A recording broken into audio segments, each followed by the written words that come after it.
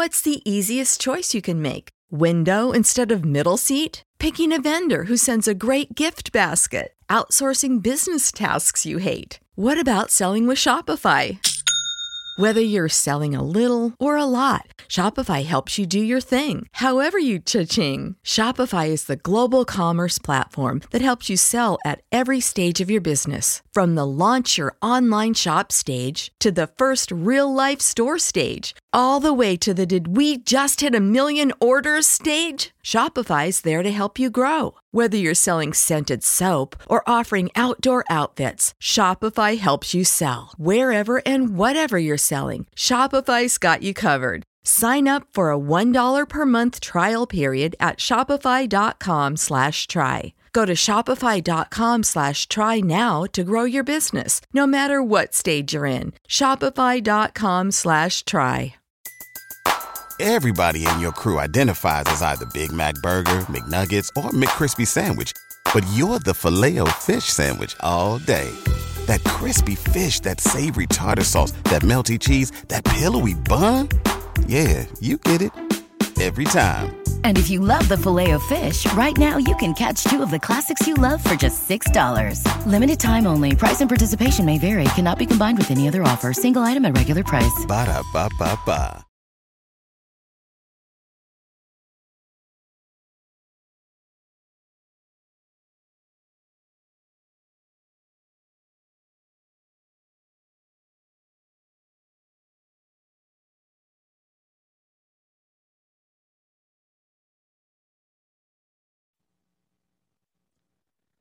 Hey kids, you like pro wrestling? I like pro wrestling. Let's shake them ropes. I'm Jeff Hawkins along with the returning Chris Novembrino. Welcome back, sir. Your replacement, original, did not work out. Yeah. What do you want me to say? I know I set up a great bit and the punchline was not delivered, and this is a take it to the grave situation for me.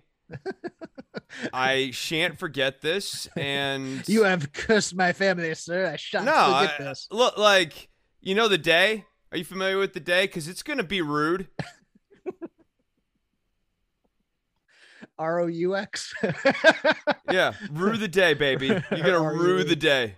Rue McClanahan the day. R.I.P. to the great comedic genius Norm Macdonald, or as David Letterman liked to call him, Norm Macdonald. I quite enjoy that. Had a couple of run-ins with him early in my stand-up life / comedy life.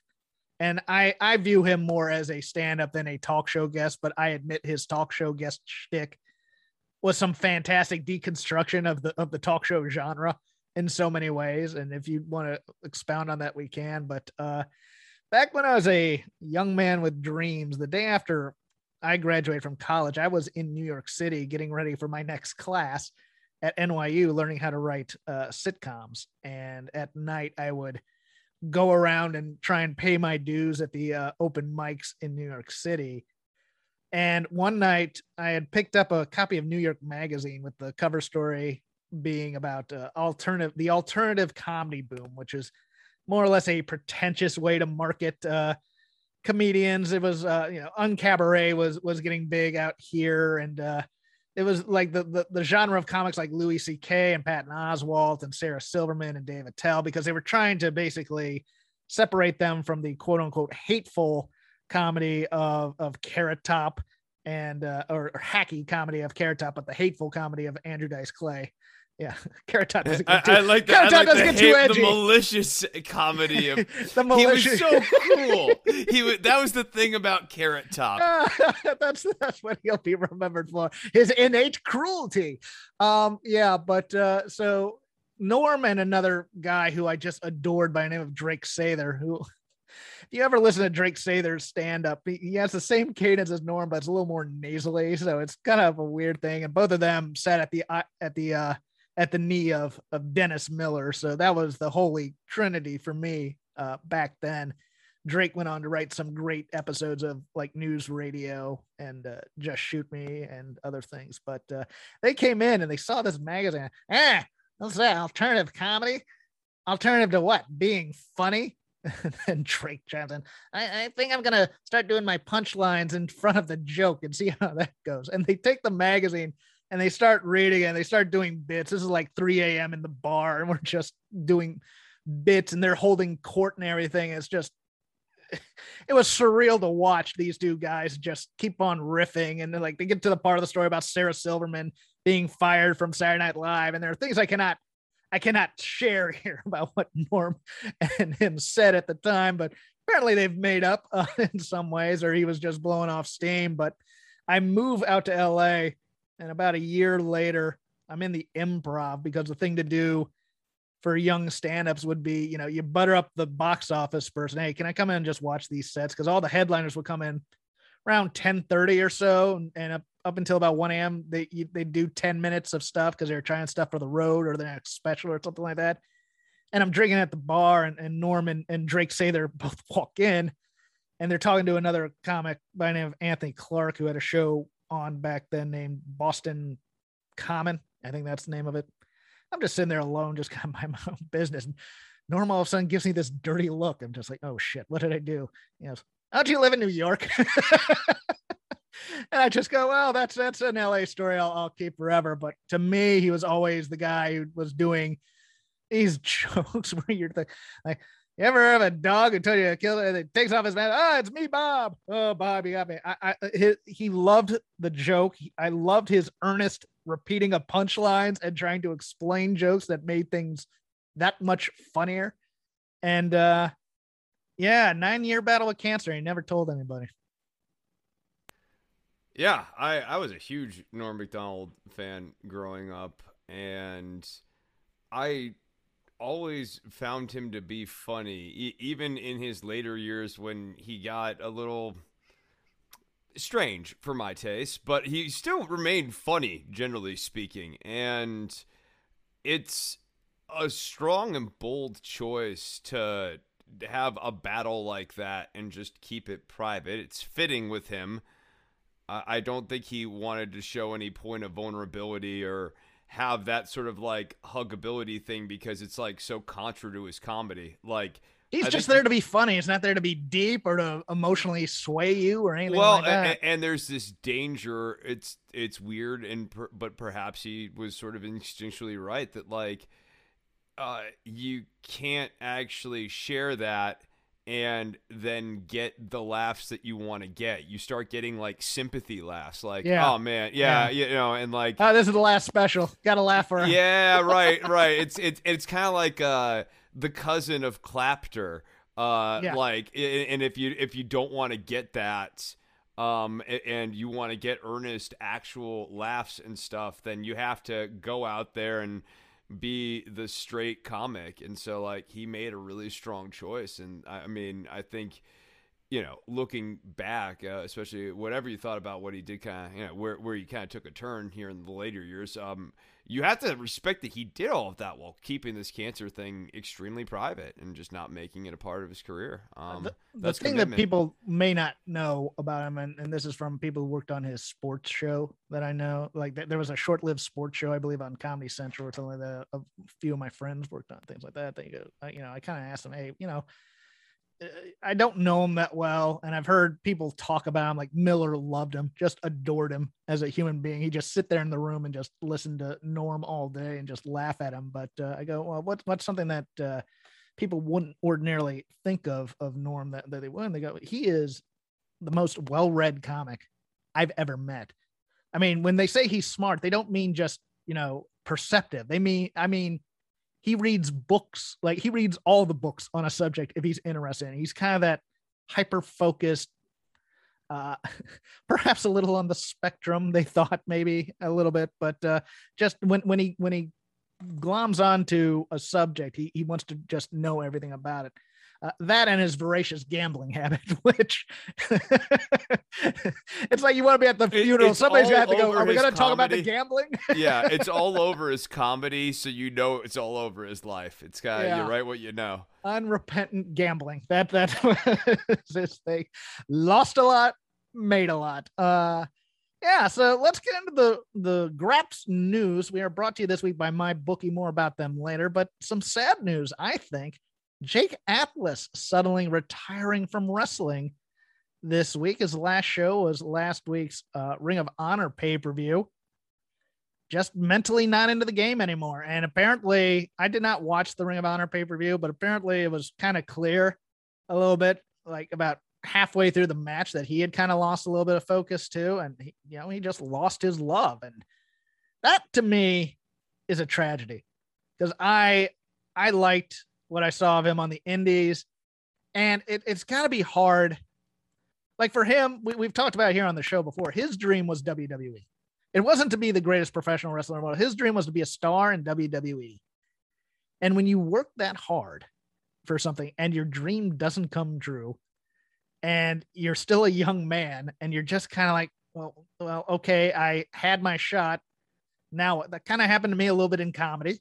I got a lot of, I had great representation when I came out here. I had some great pitch meetings, but didn't sell anything. And then all of a sudden I'm persona non grata. And it's just like, damn, it's like he goes, I'm 26. I got the rest of my life. I'm going to find something else to put my energy into. And I'm like, dude, AEW wanted to make you a star. Why not at least take that call? see if you can get that back. I know it's going to be hard now in this jumbled thing of pro wrestling, and it's becoming such a bigger company, and he made the wrong choice when he had the choice, I think. And that's the biggest tragedy of them all. Yeah.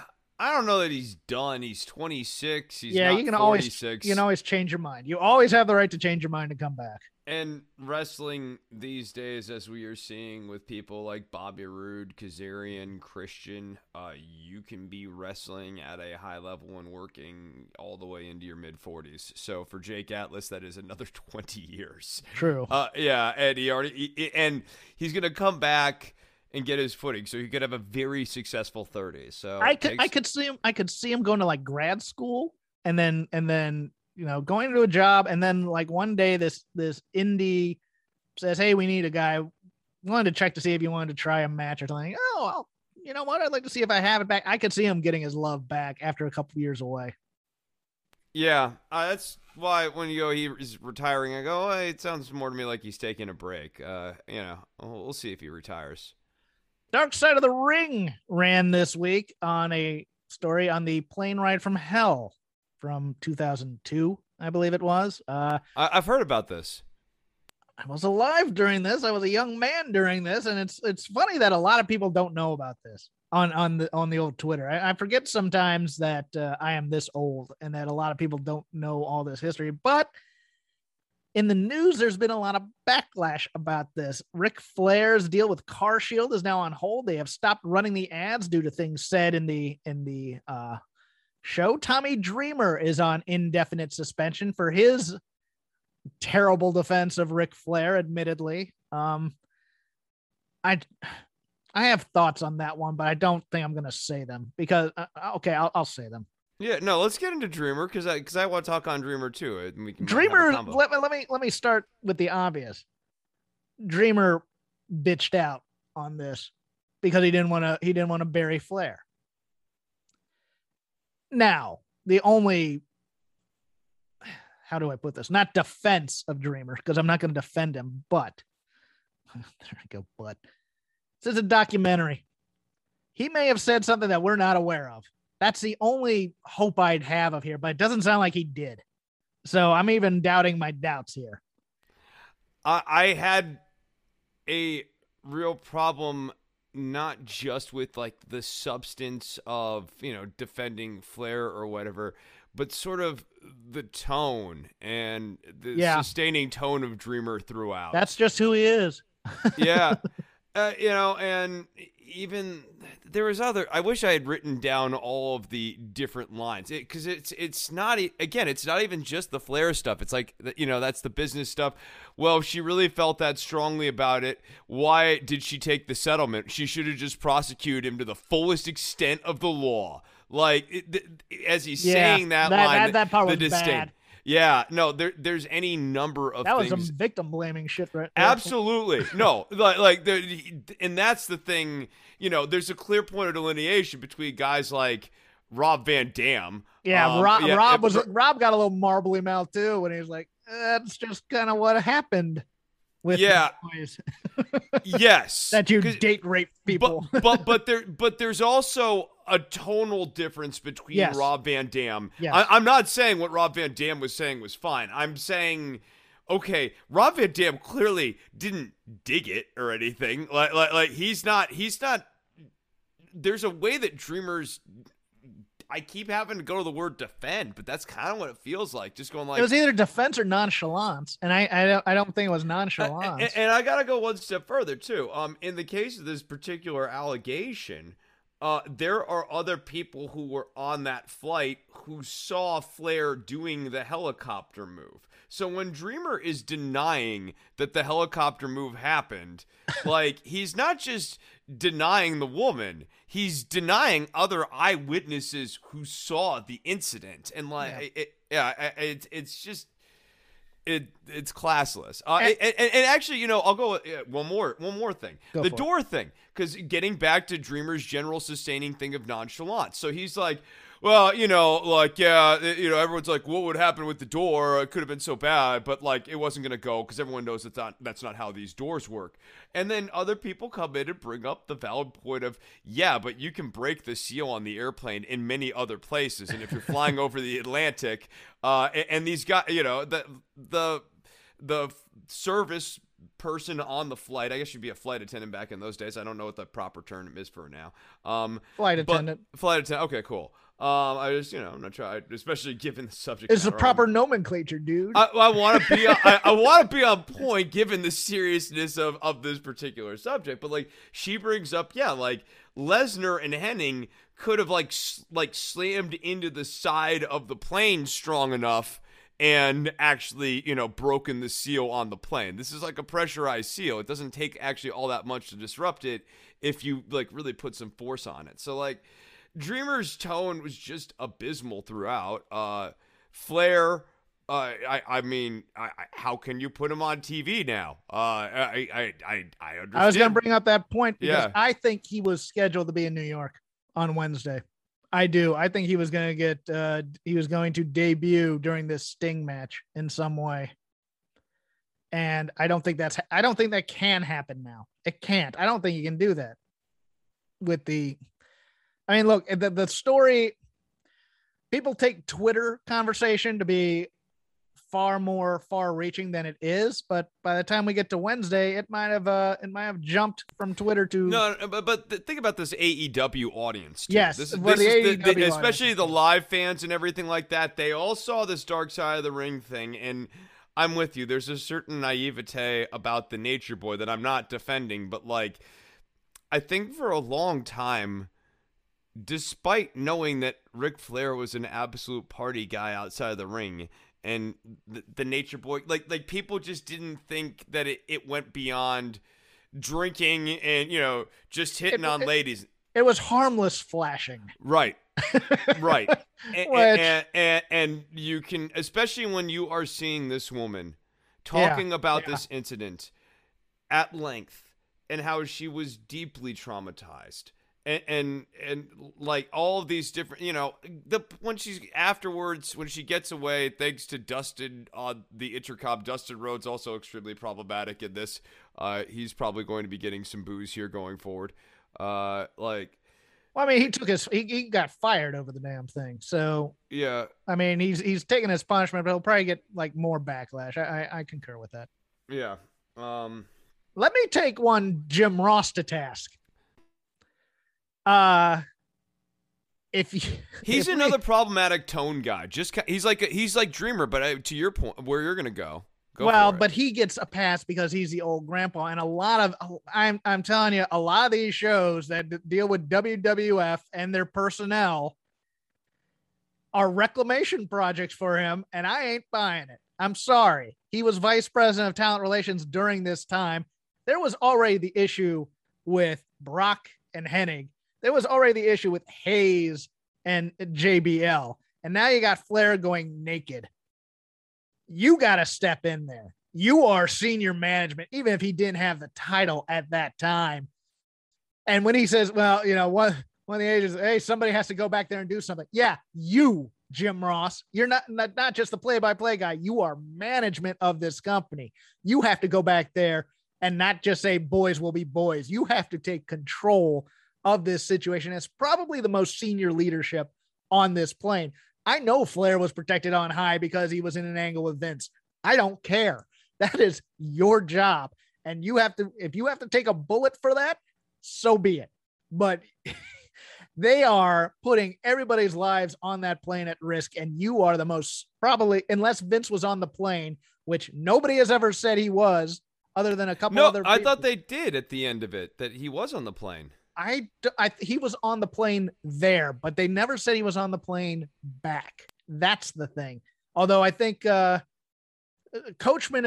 Coachman said he wasn't on the plane. Other people have said he was. Kurt Angle, of course, doesn't know. He thinks he was wrestling Vince on the plane ride from hell, and he wasn't. That was another flight.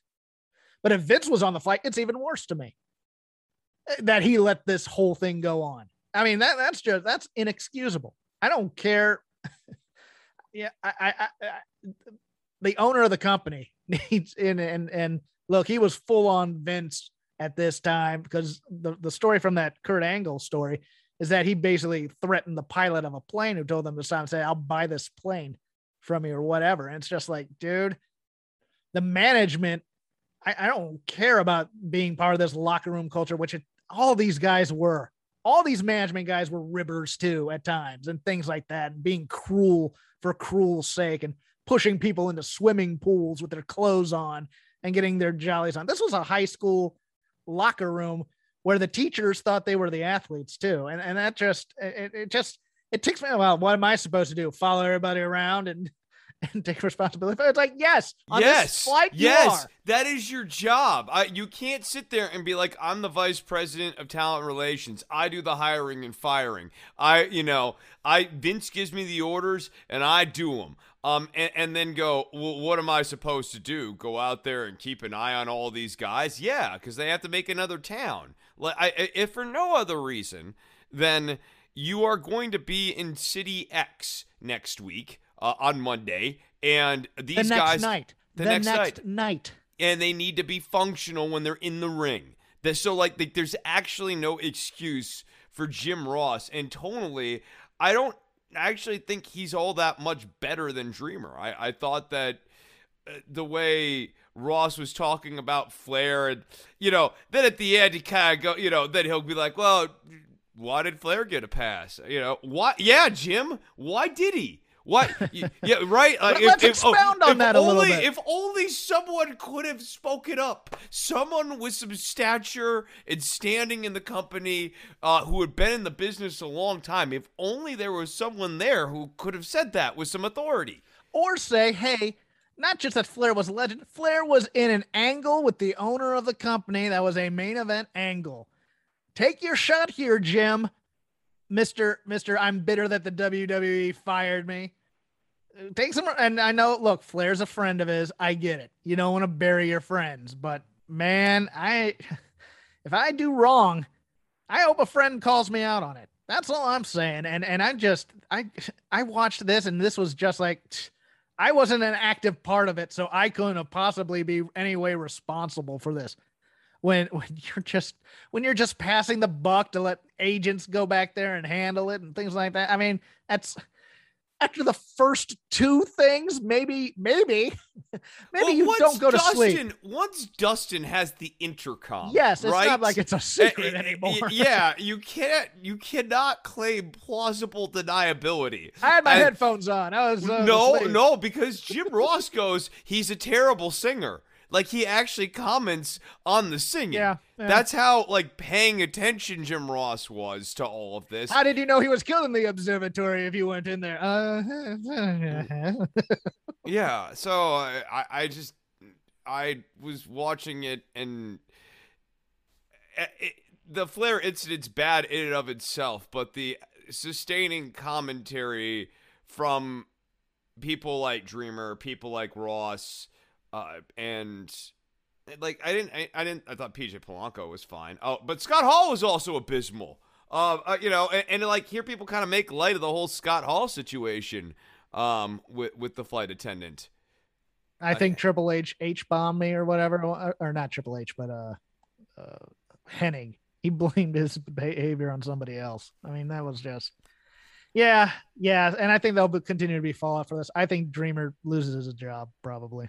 Yeah, well, I mean, Dreamer now, especially as a babyface, is kind of over too, because the way Dreamer was talking about women throughout that thing was kind of that. I think he was trying to be fair-minded, and he came off as insensitive.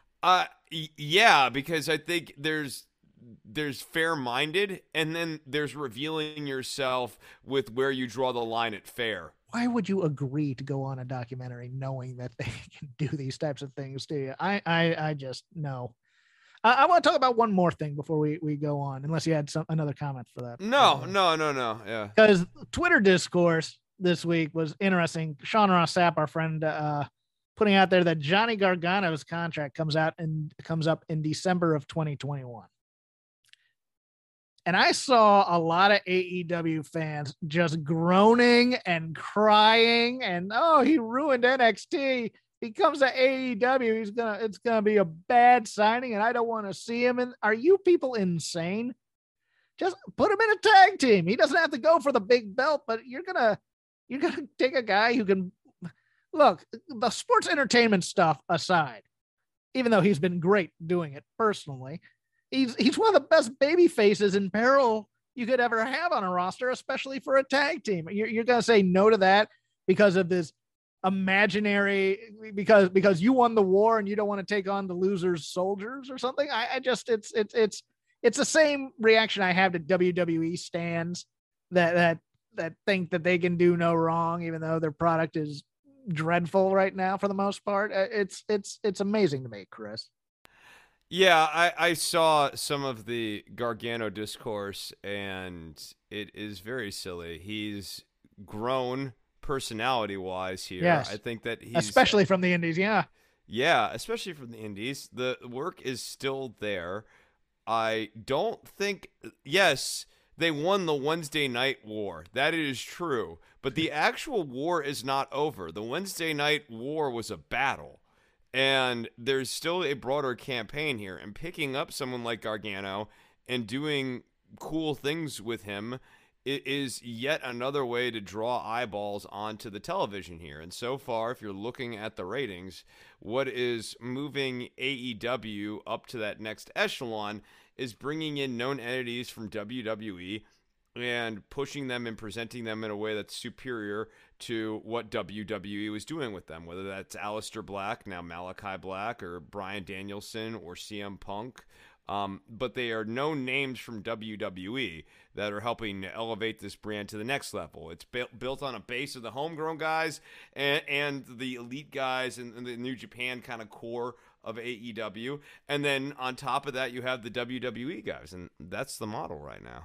Speaking of which, the numbers 0.43, 1.67 million for Raw, both coming in at 2-month lows. AEW Dynamite was watched by 1.175 million viewers on average, 574,000, aged 18 to 49 for a 0.44. They edge out Raw in the demo.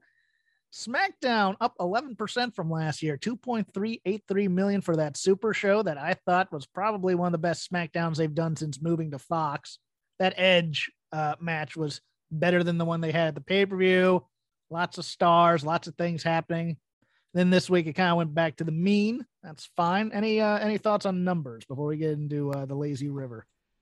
No, I think that AEW continues to settle in at a nice sustaining pattern of being over 1 million. You look at the show that they put on this week, it didn't need a big hot shot. It didn't feel like this is a show that they could put out on a weekly basis and do solid numbers on. Jon Moxley and Eddie Kingston's a good, strong television tag team that is getting a nice hot reaction. And yeah, I think that Raw is going to keep losing numbers. And I think especially with Monday Night Football. That game Monday was spectacular. Yeah. So I know it's not, you're kind of comparing apples and pears right now, but the thing for Raw is it does look bad to have sentences out there like AEW is beating Monday Night Raw in the demo. Even if that has an asterisk at the end of the sentence, the fact that that sentence exists is still a problem. Promotional consideration paid for by MyBookie this week with over $500,000 in contest prize money up for grabs. The NFL is back in action, and so is winning season at MyBookie. Lord Football is back.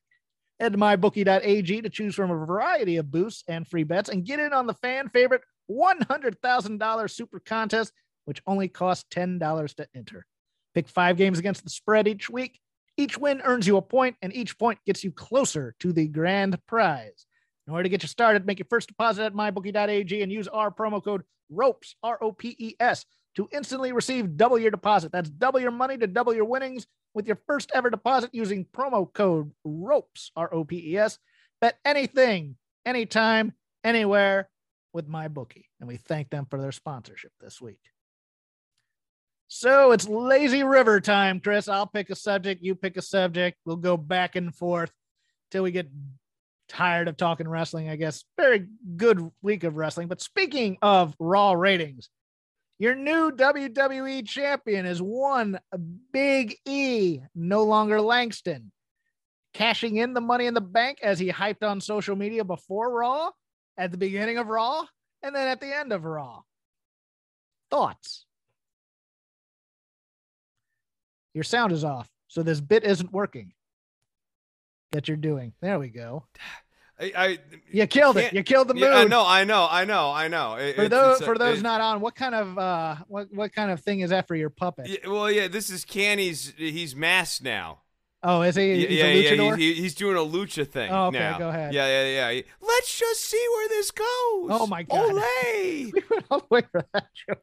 Yeah, hell yeah, we did. What other joke is there with Candy? Let's see how it plays out. Get your line right, Candy. Whatever, It was a feel-good moment for a company that doesn't do a lot of feel-good moments, and they were doing feel-good moments on SmackDown on Friday. If this is a nice change, I'll take it, but I don't see a long-term reign for Big E, and I don't see a change in character with him either. It's going to be the pancakes and the funny stuff because he thinks that's what brought him to the dance. And I'm just like, and then eventually Brock's probably going to F5 him like Kofi. I don't know. What do you think? What do you think of this? Where I think this becomes a real problem is with the off-ramp. And going back to my point about what AEW's, kind of formula is to getting to the next level, I think that this is kind of a long-term prediction, but I'll go ahead and shoot my shot. I think that the mishandling of this ultimately kind of precedes the New Day, or a member at least of the New Day, jumping ship to AEW. I just don't. Wow, I don't see this going well. I really don't. And I know I'm on board with Big E. I think he's a great wrestler, but yes. I don't think they have a vision for what this push looks like. Everyone, hold on. Let me ask you a question there and stop you there. Was this a hot shot? Absolutely. Okay. Absolutely. That's where I was going, is that people have been discussing this as a hot shot. And I mean, I agree it is. I don't think you saw any meaningful foreshadowing of this. Big E saying all that stuff on Twitter would have been absolutely unnecessary if it wasn't a hot shot. If they had been telling a story coherently over the last several weeks, he wouldn't have hopped on Twitter and been like, I'm going to cash in on Monday night. He was doing that to create some sort of structure of an angle, but it's a hot shot at angle. And I think that speaks to WWE's longer-term problem, which is they do not know where these characters are going in 3 months. And I don't think they have a plan for Big E. I don't think they have a main event. I think they have a plan. Let me get even more cynical with you. I think he loses this at the Saudi Arabia show, which they don't say Saudi Arabia for. It's just Crown Jewel. Not in Saudi Arabia, but it's Crown Jewel, which they don't announce. I think he loses it to Lashley again. No, I don't think he No? loses it there, but Okay. I don't think he has it past Rumble. I don't think, like, when we get into Mania season, I don't think he's still the champion. Okay. And I think he maybe even loses it at Rumble. Yeah. I mean, I just don't. I don't see them. I don't see this curing what ails WWE.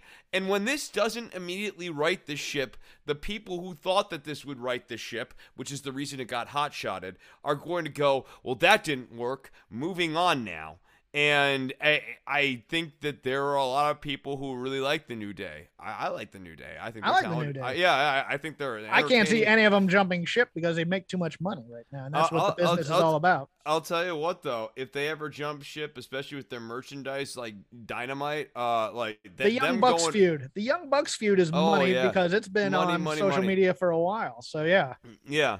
No, if the money was right and they could get at least two of them over there, boy, I'll tell you, a lot of people like Kofi Kingston. Kofi Kingston is going to get some eyeballs on there. People like these New Day. I like the New Day. It's your turn for a topic, sir. Okay. Boy, let's talk about the new NXT. NXT 2.0 Jackson Pollock version. I will tell you what, it is a Technicolor dream coat, that NXT. Much like Jiro wears Technicolor dream coat. Yeah, he's kind of like the perfect fit for this. So what was your opinion of NXT 2.0 overall? Wow. I've stopped watching him on the camera. It looks like he just got the worst migraine in the world. It just I think I like it, but it's also bad at the same time. I am there with you. I'll get out mine and maybe this will spark a little something in you. It feels a lot like WCW Worldwide at the Disney Studios. It feels a lot like that to me. I appreciate the youth movement, but these guys are guys. And in terms of name, don't get me wrong, I love me Wayne Bloom's kid because I love Wayne Bloom. I love Rick Steiner's kid because I think he's a damn hoss and he looks like his old man and stuff like that. These names suck. Von Wagner, Braun Breaker. There's no nicknames. There's no flash to them. There's nothing. They are guys. They are guys in gear going out there and wrestling who are big. And that's why you're supposed to care about them. And it's just, I mean, every segment had who the F is this guy coming out there. My name's Trick Williams. Okay, that's great. And the line, I got the gift of gab and the gift of jab. I believe it's a Muhammad Ali line. It's a Muhammad Ali line. And it's fine, but that was some stilted conversation between him and Carmelo Hayes. Wait. You mean like the half sentence "I'm now turning heel" moment for Carmelo Hayes? Yes. Yeah. No. Right.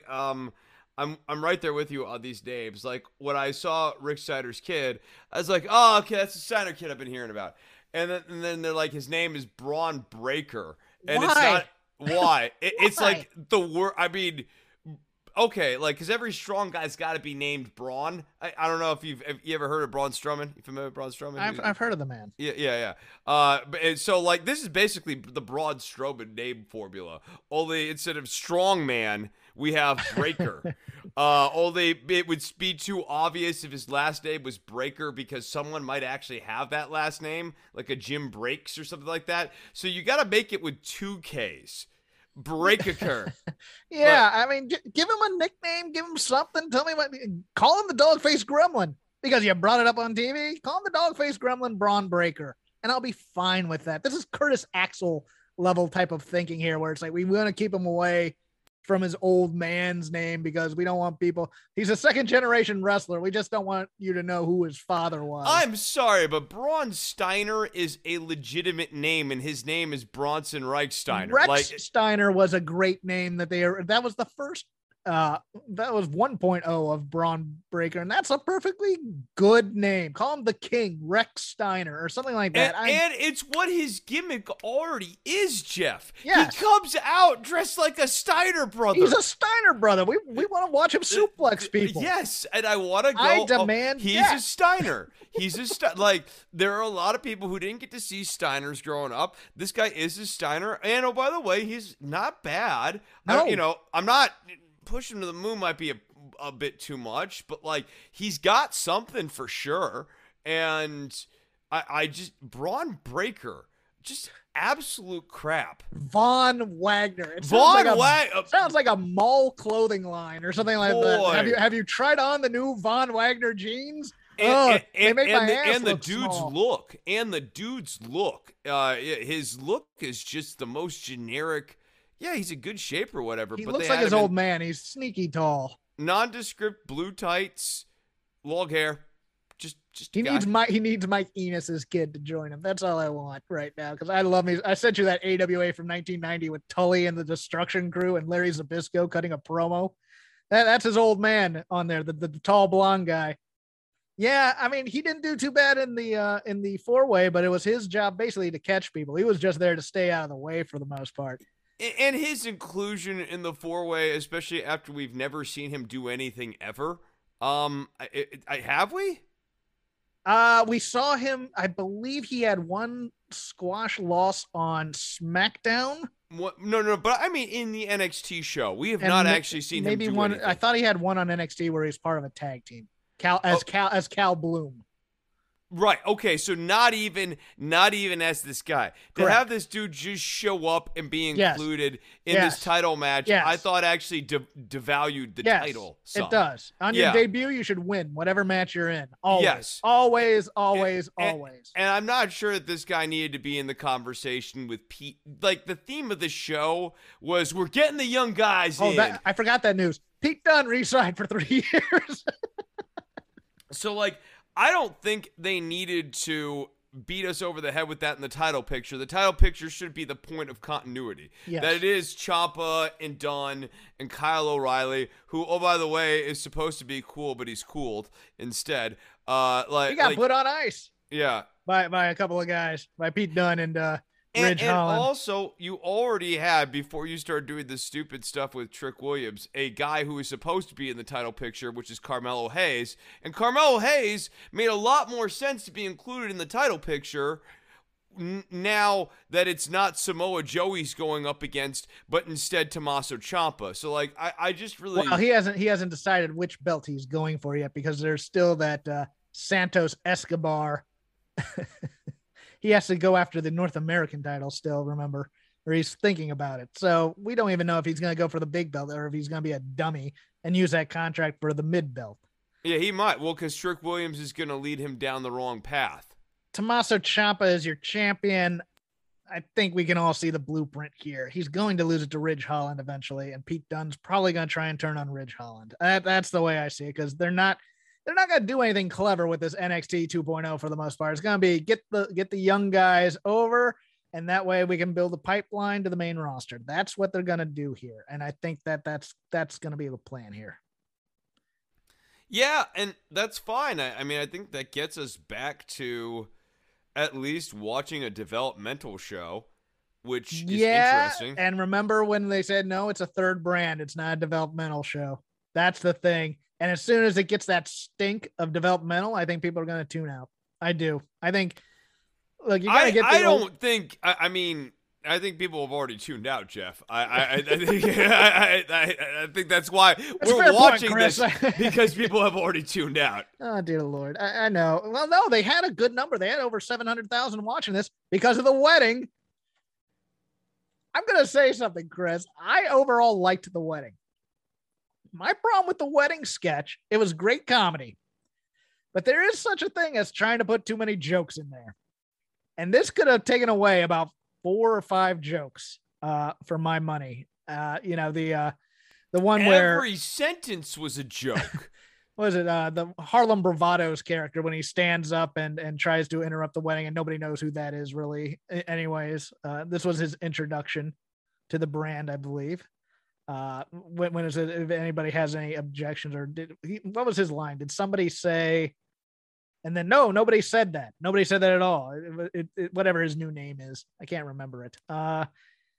Yeah, the priest joke I thought landed the first time. They didn't need to do it the second time necessarily. Of course, Beth Phoenix going in there was cool. Them not ruining the wedding was a nice change of pace. I think we've seen too many ruined wrestling weddings. I thought Gargano, the entire time before the wedding, during the wedding, I thought his comedy hit every time. It almost babied him, to be honest with you. I think, I mean, they're turning him slowly. Okay. Yeah, and you know, it's kind of like the Grimes thing, like, you know, that whole everything, like during the backstage stuff was sort of centered around babying Johnny. Like Johnny has come around on this.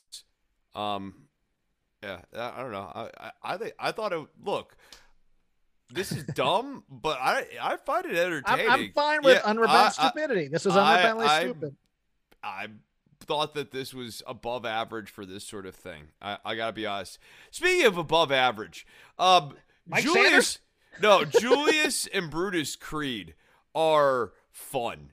I enjoy. These are the squashes Julius. I want. These are the squashes I've always wanted. Julius. So I know Brutus is which one is the bigger one? Brutus is the bigger one, but Julius is the trash talking one. Yes, I like him. That guy is the classic jock asshole. That guy's the money. That guy's the money of this duo, and they're gonna push the wrong guy when they split him up. Probably. I know. And no, Julius is when Brutus stabs Julius. A2 Brutus. A2 Brute. Come on, give me the Latin. Yeah, and I loved Malcolm Bivens' promo. Thank God they gave this kid some promo time. Been waiting for it. She hasn't eaten a carb since 2015.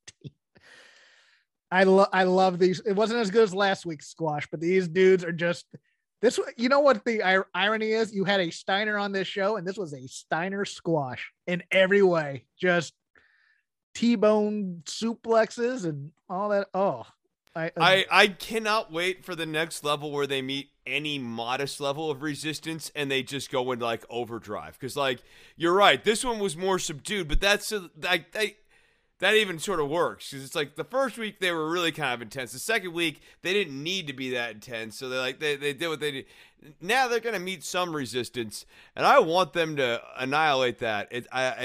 I cannot wait for more of Julius and Brutus Creed. And the other side of the coin is the poor introduction of the just ridiculous name of JB and BJ. It's like, dude, pay me some money and I'll come up with a hook for these teams other than their initials are the opposite. And one of those kids is Josh Briggs from Evolve, who's a very good wrestler. And the other one is old Bull Buchanan's kid. The smaller of the two is, and he did his old man's move. He's a second generation wrestler who they won't say who his father was again. And they had him do the, hey, we're here.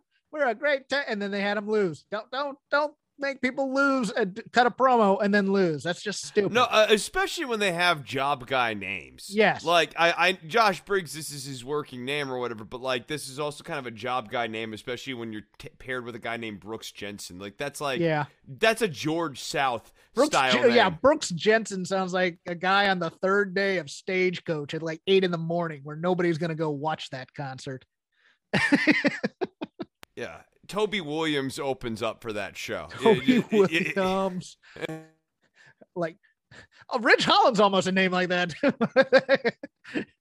The country stylings of Brooks Jensen and Ridge Holland. Yeah. No, these names are almost like challenge names. Like you have to overcome these garbage ass names. I gotta give you this ridiculous create a player name. And you're Braun Breaker. Try to get over. Well, what does that name mean? I don't know. What do you think it means? Breaker? No, add an extra K in. That's your name. Like, let me give you, like, Ray Stevens is a generic name, but you call somebody Ray the Crippler Stevens, I'm in. Now I know what this character's all about. Call him something, man.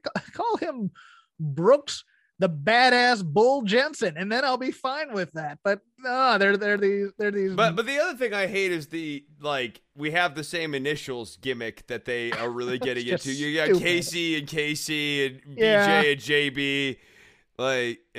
I'm not feeling this. I'm not vibing on this. But it's weird that I'm down on this type of stuff. But I thought the show was kind of fun.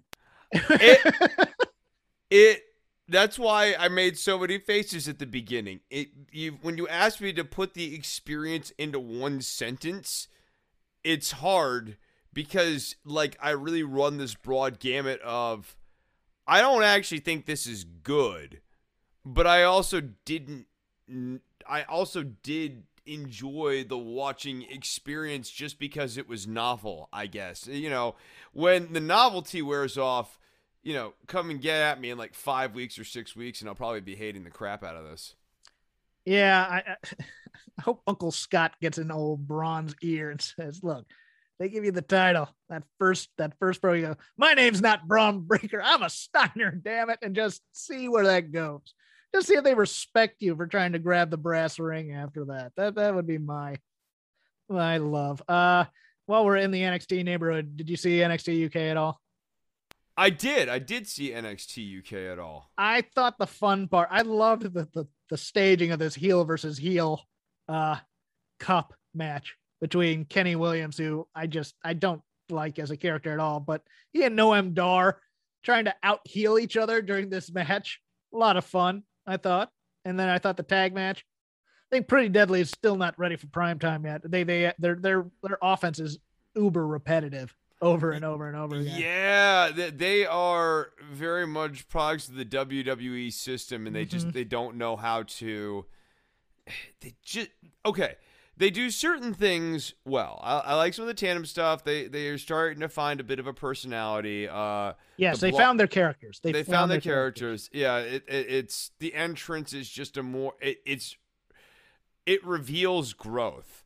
And I'll give them that for sure. But I'm with you. I thought that they're always in first gear. The Gallus boys really had to carry them. They don't have a lot of variety in their tandem offenses. And they need it. They have kind of a tough act in the sense that they're not big dudes, so they can't do slow power moves that are methodical and kind of corner, but they're also not really high flyers either. So off the rope stuff doesn't really work for them. So they get stuck in this kick, punch, corner punch, kick, punch.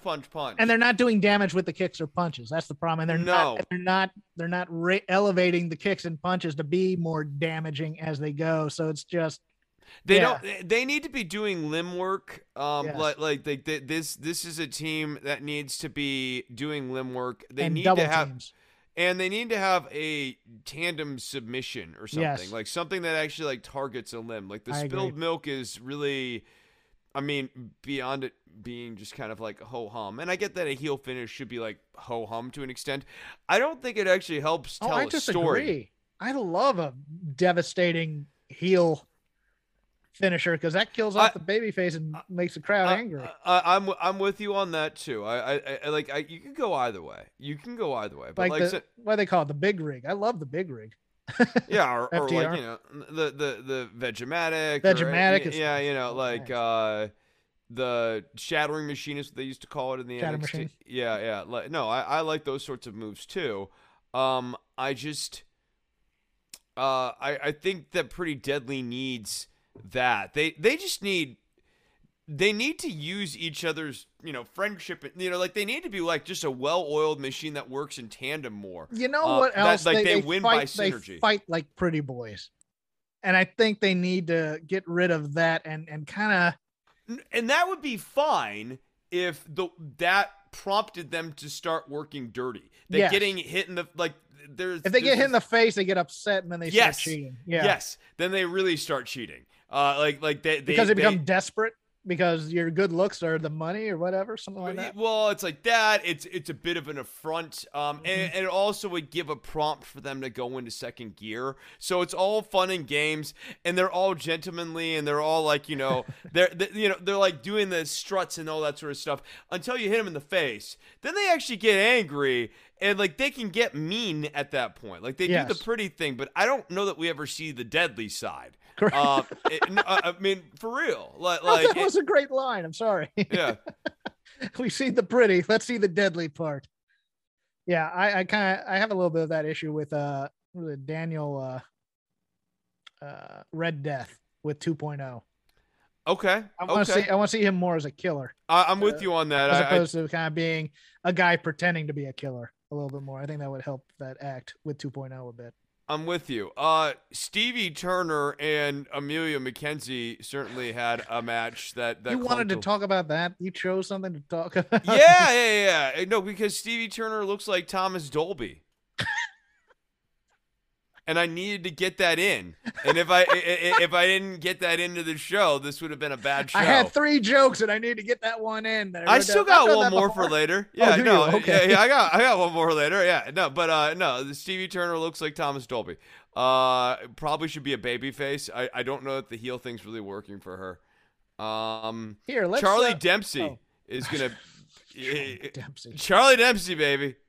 Okay, great. I said his name. Anything on SmackDown? Let's just finish all the WWE for now. We can get a little to AEW to end it. Okay, so like Rey Mysterio finally This delivered. is the only thing to talk about. This is the only thing to talk about. He finally delivered. He finally delivered tonight. I need to get it up because for a long time we've done Mysterio family theater, and I gotta tell you, Jeff, it's over now. It's over because Rey Mysterio did this better than I could ever hope to when he said tonight on commentary to Pat McAfee, as a parent, you have to understand, that's my son.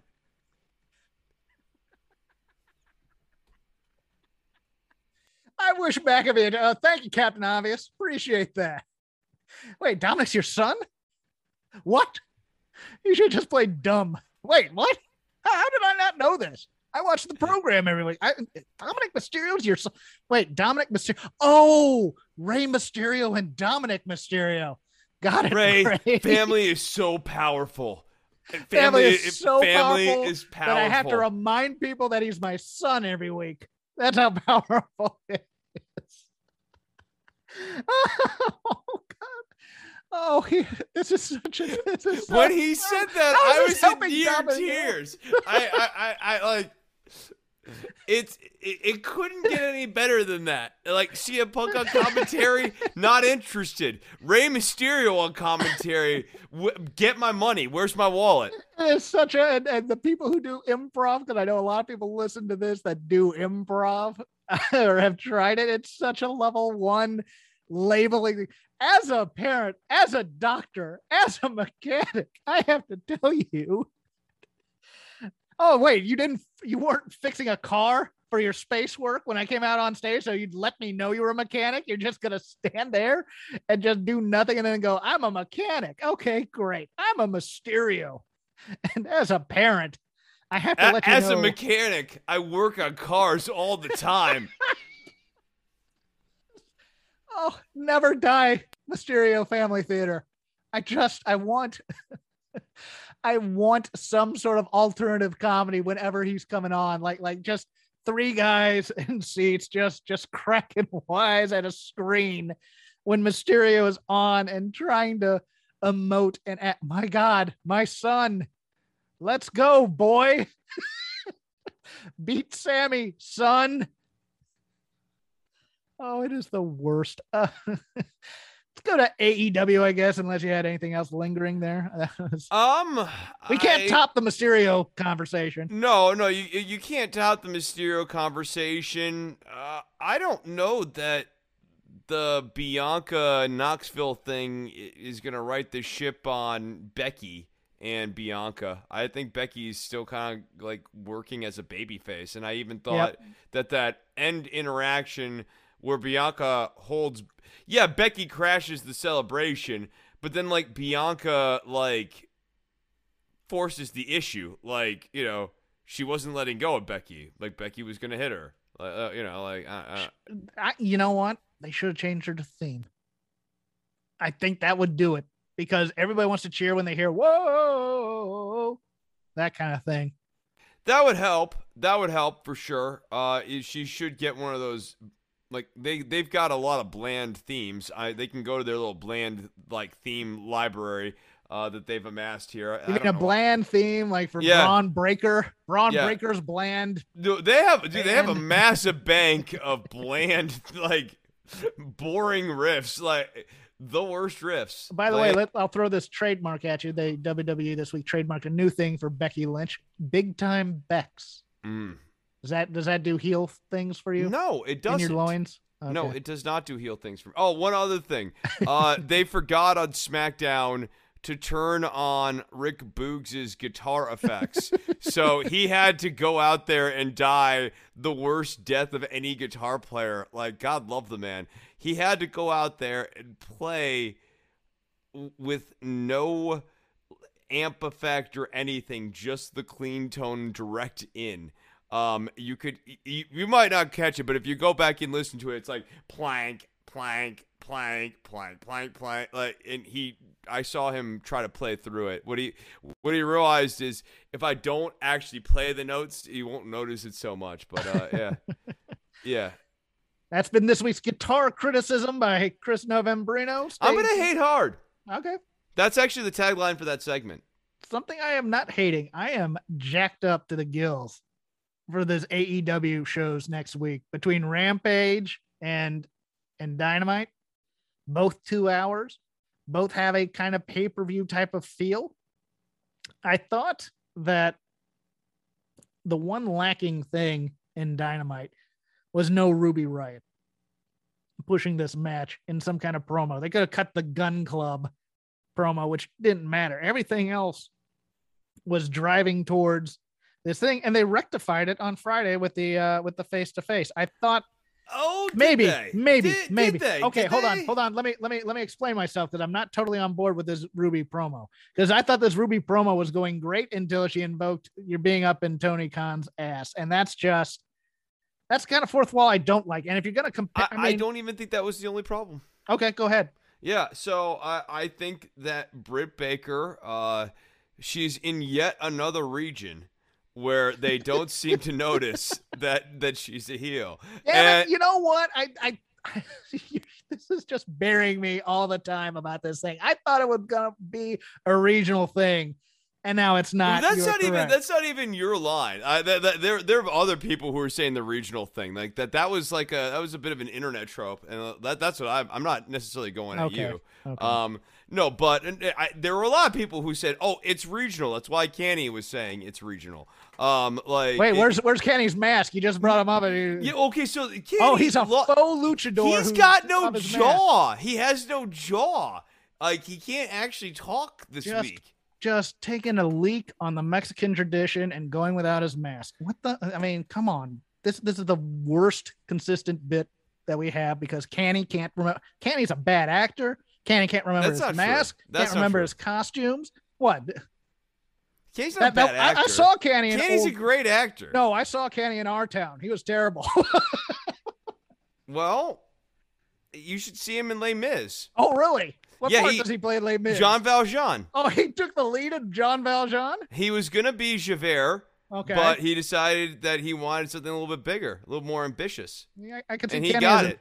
Local theater production, little Dallas Community Theater. It's nice.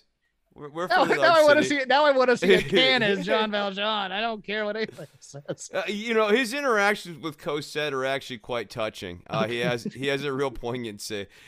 So we're terrible. Continue. Yeah.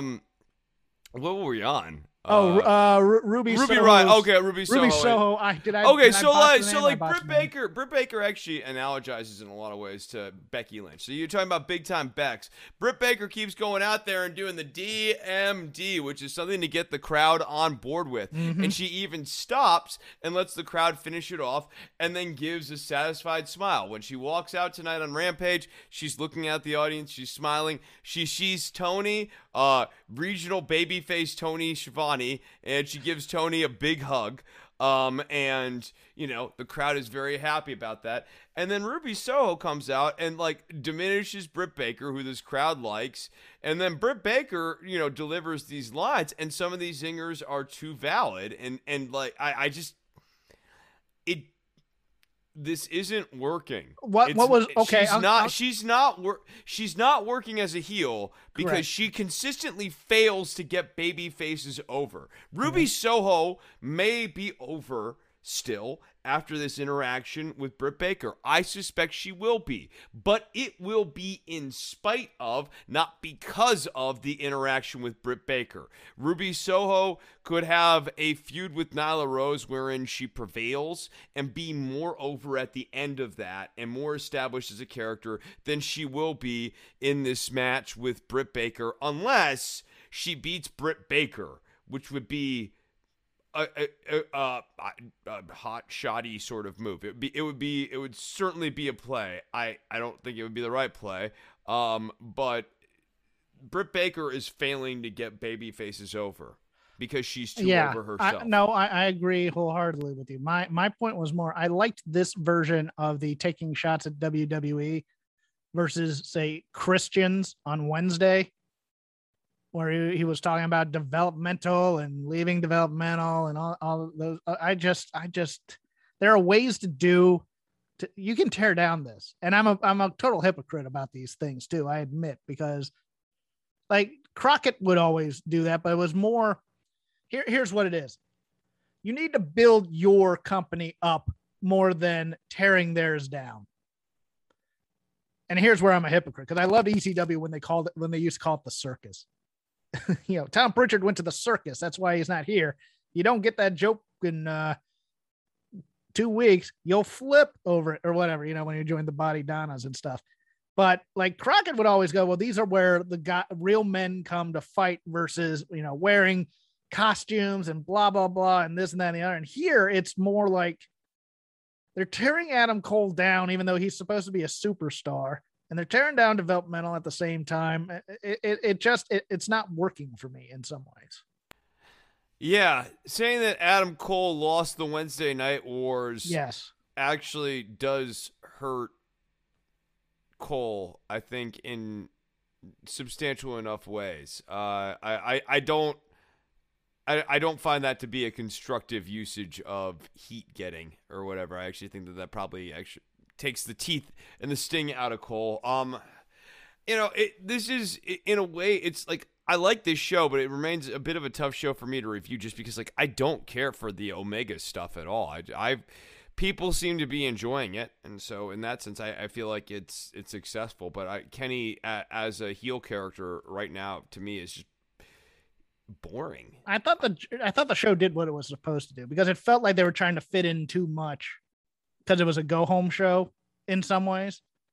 One other thing, another example of bad heat getting. I think that Jericho and Swagger doing the who's on top thing was tasteless, bad for all these you get all these MMA guys in there and they're all named guys, and then you introduce they don't put them over on TV. Yeah, you don't put them over on TV, and you introduce a homophobic chant now for people to chant at this group whenever they come out. I don't really think that was the play. Yeah. I liked the FTR Sting Tully thing where he no-sells the chair, and Tully just looks so tiny now from back in his days when he was really kind of jacked and taking a few roids here and there to get bigger. I just love the look of him being a feeble old man next to Sting, who is still a giant. Here's what I want next week in that tag match. I want Sting to no-sell the Spike Pile Driver like Hawk. of the Road Warriors. I think that'll get a huge reaction. I liked the MJF promo. I know a lot of people didn't. I know a lot of people said that's the wrong kind of heat, blah, blah, blah. But compared to the wink, wink, nudge, nudge stuff he usually does, I thought that was great. I think Pillman Jr. is terrible on promos. He doesn't, he's doing the wrong kind of promo. He's doing the all the hometown people are going to love me type of promo instead of being bad and taking this personally, saying, look, you leave my father's name out of your mouth, or I'm going to knock your teeth out type of thing. It was the, I'm not, this line killed me because it's works on two different levels and it's a little uncomfortable on one. You're not just not messing with a man. You're messing with a pill man. For Brian Pillman. No bueno. Yeah. I don't think Pillman Jr. is good at promos either. I like him though as a baby face. Like, I see something in the dude. I just think I'm from Cincinnati. Cincinnati the Bengals, Cincinnati.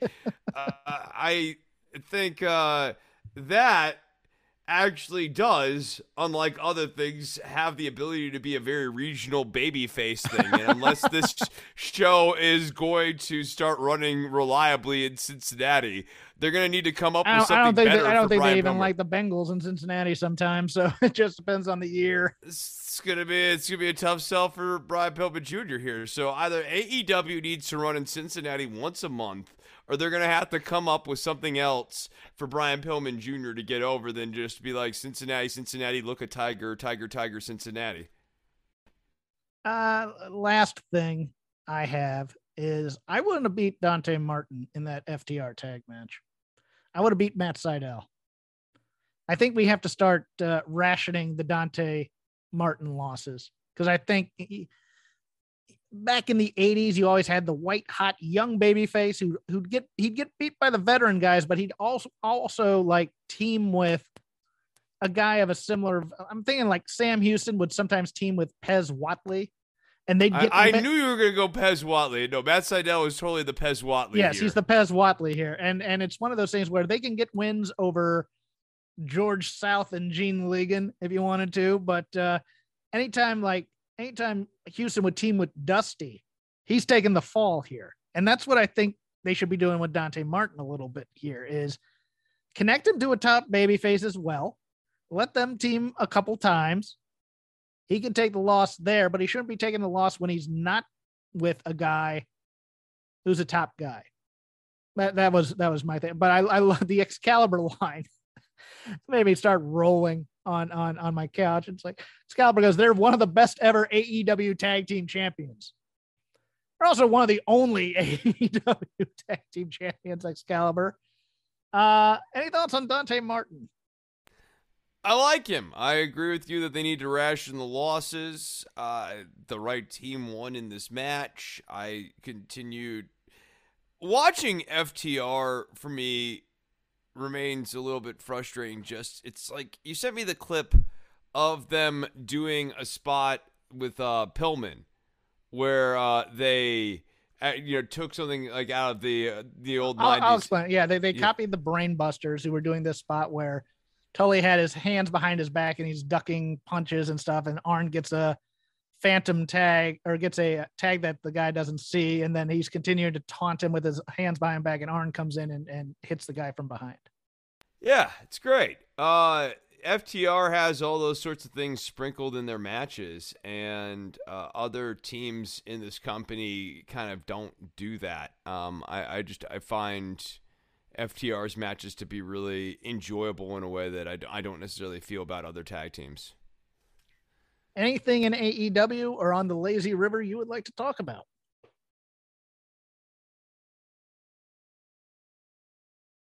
Chris? Oh, I was scanning Okay. Dynamite. I was just trying to see dead air, Chris. No. I didn't want to go doot while I was like scanning. Okay. I'm just trying to see if there was anything that we maybe missed from Raw or something. Yeah, well, the beginning of Raw was great. The end of Raw was pretty great. Oh, Everything in that between stunk. Yeah, Nikki Ash got that weird win over Tamina that she wasn't supposed to get, I guess. What are we doing? I don't. Bad stuff. Yes. Doudrop beat Eva Marie Again. Which okay. Which means Eva Marie is probably getting a win at the pay-per-view. Yeah. It's a cool down match or something like that. And then what do we have on Rampage? We had Lucha Brothers and Butcher and the Blade. That was cool. Okay. That was okay. People are higher on the Lucha Brothers week to week than I am. Same. Anna Jay defeating the Bunny. This is a bit of a rough match. Yeah. When Tay Conti's your ring general out of the 4 women out there. Yeah. And then Miro defeats Fuego del Sol to get Del Sol's car, which was strange. I like they didn't take the car. I mean, I was expecting a crash or no, but we're gonna get like the car as a follow up, and I think the problem with this is that no one at home. No one bought in. No one bought it. So I don't think that this necessarily delivered what it needed to deliver for Fuego. If anything, this only works if you've gotten Fuego to the point where you kind of believe in this guy as an underdog because he's gotten some sort of meaningful upset victory. Yes. Like he beat, I don't know, somebody. Murder Hawk, something like that. I mean, what if he beat Adam Cole in Adam Cole's debut? Like it's a roll up or something, but like he beat him. Right. And it's like this thing that's bothering, that's out there. It wouldn't necessarily be the guy, but it works if off of that. How about one of the Young Bucks? In a singles match as opposed to a tag match. He beats both of them in singles competition, and based off of that, he's feeling like, okay, maybe I've got something here. Yeah. And now he wants to go back against Miro, and then he puts the car on the line. Yes. That could get fans to go, oh man, I don't know if Fuego's going to do it. But like maybe he could. Maybe they seem to like him a lot. Even the people that know the backstage stuff, as opposed to just watching the television program, would buy into it. And like you can have like an interaction with Sammy and Fuego, where Sammy's like, "Are you sure you can beat Miro?" And Fuego's like, "Dude, I beat Nick Jackson. I beat Mark Jackson. Not Mark Jackson. The other Jackson." He's the best friend in the Kumite. Have you seen me? Did you see how I finished that guy? And I'm gonna go finish the bad guy. Yeah. I got this. Mm-hmm. And I think then it becomes compelling. Also, if you're gonna do this, you have to give this match a little bit more time than it got. Because you got to get people to bite into that this story has a chance of maybe playing out for Fuego. That he might drive off with the car and the title at the end of this. I thought the absence of that sort of goobered out Fuego a little bit. And like Sammy comes to make the save, and even that softly goobers out Fuego a little bit. Because now Sammy's got to come in and save his his injured Apollo Creed friend after the big Russian murders him. Yeah, I did like Miro's line.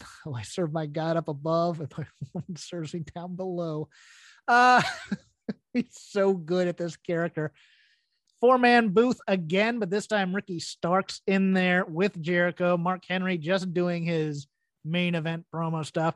Starks brought nothing. Jericho brought too much. I just make it Taz and Excalibur, please. Punk's great. I enjoy Punk. Punk's fine. Yeah, he's on the main. He's not. I don't think he's gonna do Rampage commentary, but I mean, if he does, he'd be welcome. That'd be great, actually. Especially since you don't need him week to week. He'd be actually a really welcome addition on Rampage. He doesn't need to be on every Rampage. He can be a Dynamite only guy, and then tune in to see CM Punk do commentary on Friday nights is a that might be a draw. Yeah.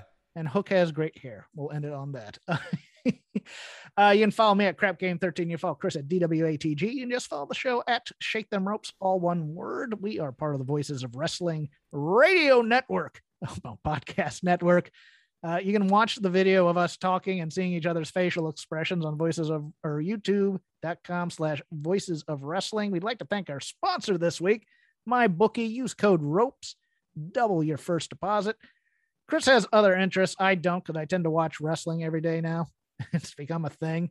But he does a show called Don't Worry About the Government he's going to tell you about right now. Yeah, so first, if you want to see me play guitar, one of my other big interests, there's actually a YouTube channel for that now. You can go and search Chris Novembrino on YouTube and sub up to that. I was hoping it was going to be called like Screw Rick Boogs or something like that. No. I although there is me playing the Rick Boogs Nakamura theme the week he did it, and I actually do tremolo picking, unlike Rick Boogs, who just picks the note. I'm just saying, it's not a thing. It's just, maybe I'm doing it. But you can go and check that out, Chris Novembrino on YouTube. The other shows, Don't Worry About the Government. Now, also on YouTube, I'm doing trying to do at least 2 times a week, but probably upwards of 3 times a week, a shorter format, which we're tentatively calling the DWATG Dispatch. They're closer to 30 minutes sort of thing. And you can check those out on YouTube, or you can go to patreon.com/DWATG. You can follow the show at DWATG on iTunes and Stitcher and Spotify. And I got this, Hawkins. I wanna end on a tribute to Norm Macdonald. So I thought the best tribute I could do is write a joke for Norm Macdonald in the style of Norm Macdonald. So I'm gonna do my best Norm here. So Hawkins, have you heard about the coronavirus? Mm-hmm. Yeah, I've been hearing a lot about it too. So I was reading this week that the Health Board in Canada said that the Pfizer-BioNTech vaccine will now be called, and this is for real, Hawkins, Comirnaty. The Moderna vaccine will now be called Spikevax, and the AstraZeneca vaccine will be called, and again, Hawkins, this is for real, Vaxzevria. Vaxzevria. I think you should have just called it Kill Corona. This is like if McDonald's renamed the chicken nuggets to Clucker Partlets or something. You're taking a perfectly fine named thing and naming it Vaxzevria. Vaxzevria. Vaxzevria. Good night. Everybody in your crew identifies as either Big Mac Burger, McNuggets, or McCrispy Sandwich. But you're the Filet-O-Fish Sandwich all day. That crispy fish, that savory tartar sauce, that melty cheese, that pillowy bun. Yeah, you get it. Every time. And if you love the Filet-O-Fish, right now you can catch 2 of the classics you love for just $6. Limited time only. Price and participation may vary. Cannot be combined with any other offer. Single item at regular price. Ba-da-ba-ba-ba.